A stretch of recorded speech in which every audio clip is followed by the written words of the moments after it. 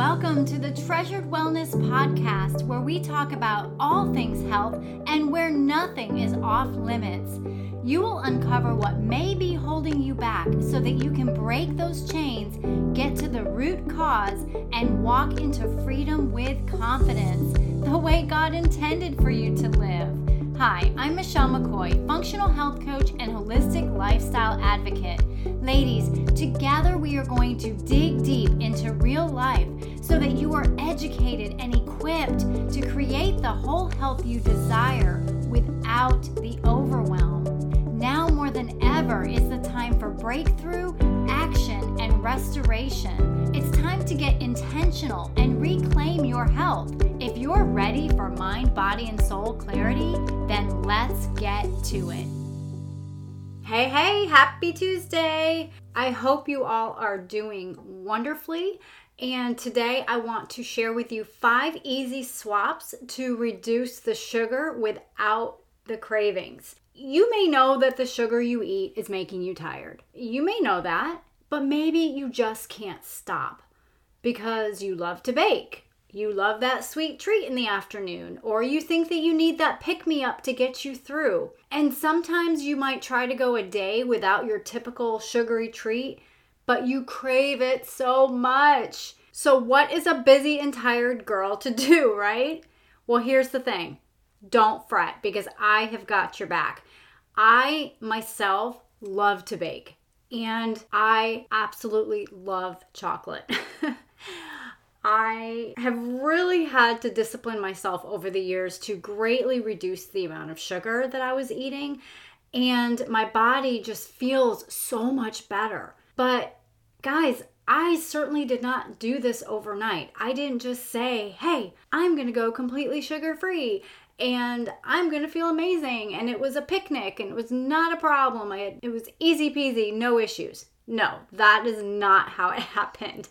It takes discipline, yes, but it takes intentionality and it takes making little changes along the way so that before you know it, you're not missing the amount of sugar that you once used to have.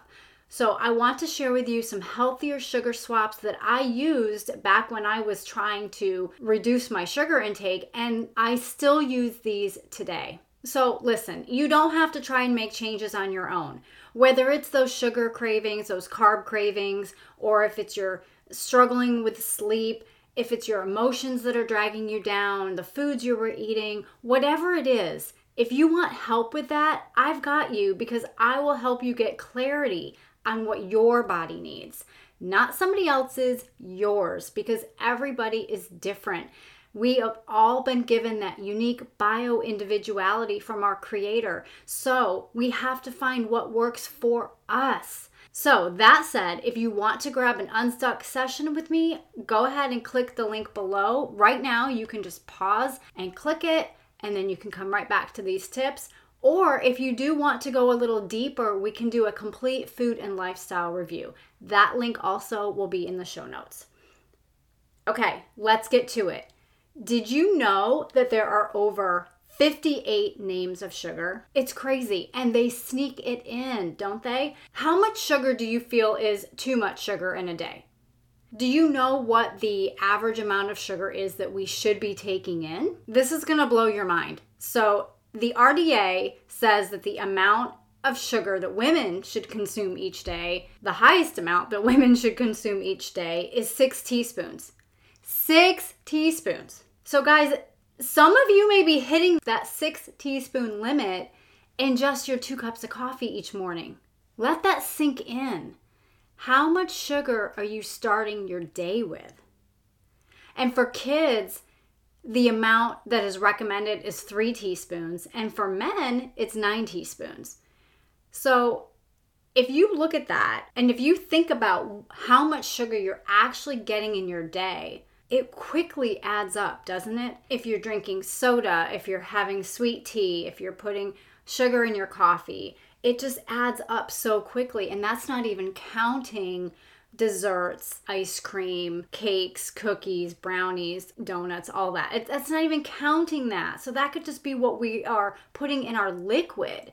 But all is not lost. Don't worry. You can keep baking for your family. You can keep having your sweetener. But hey, let's healthy it up a little bit, okay? Let's talk about these 5 swaps. So stevia. Stevia is kind of, you either love it or you hate it kind of sweetener. I'm not personally a fan of it. I don't mind it, but I would rather not have any sweetener at all in my tea than to put stevia in my tea. So here are some facts on stevia. It is 200 to 400 times sweeter than white table sugar. That's why you don't need a lot. A little goes a long way. It is made from the stevia plant. It is 0 calories, and it does not affect your blood sugar like white sugar does.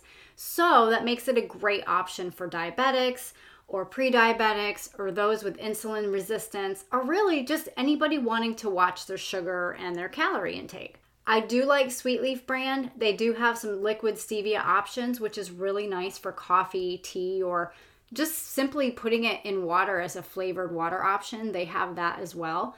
So that is really nice. When it comes to baking, here's the proof at how sweet it is. You only need 1 teaspoon of stevia to equal 1 cup of white table sugar. So that just shows you how strong it is, how sweet it is.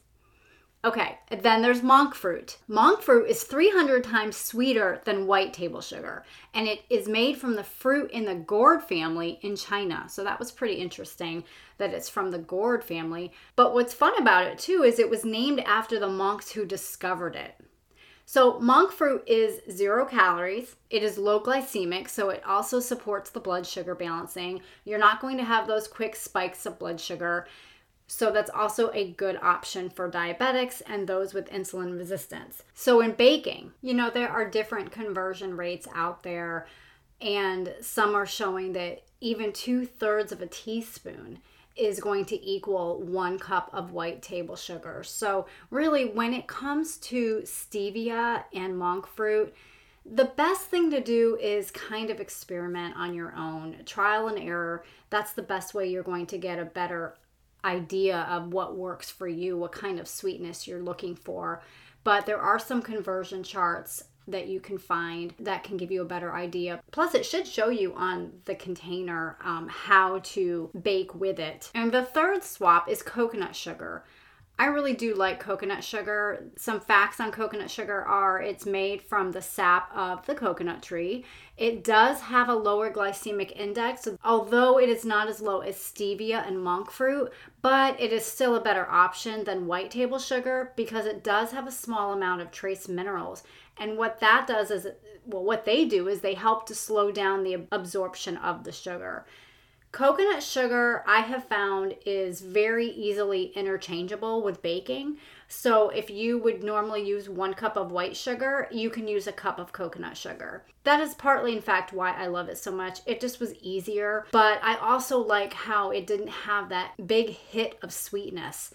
I felt like it baked up very, very nicely, and it wasn't overly sweet. Like white table sugar can sometimes be overly sweet, and it can just sometimes be a little too much. The 4th one is pure maple syrup. Now, this is not your pancake syrup. Do not use pancake syrup. Some facts about maple syrup. Obviously, they're from the maple trees, but they do have some nutritional value with those trace minerals and antioxidants. What's nice about maple syrup is it's relatively unprocessed. If you've ever been blessed enough to see how the processing goes of extracting sap from the trees, it's pretty cool. It's just a really great experience. Maple syrup has less sugar content with those vitamins, minerals, and the antioxidants than white sugar, which white sugar has practically none. And maple syrup does have a lower glycemic index than white table sugar. The glycemic index for maple syrup is 54, whereas table sugar is 65. Now, maple syrup, you don't necessarily want to do an equal conversion. If your recipe calls for 1 cup of sugar, you might want to do 3/4 of a cup of maple syrup. And then the 5th one is raw honey. Now, you want ideally to get raw local honey near you. That is going to be best because it is local to you. The bees are local to you. So it actually really helps your allergies if you buy local to you. But raw honey has good antioxidants, vitamins, and minerals as well.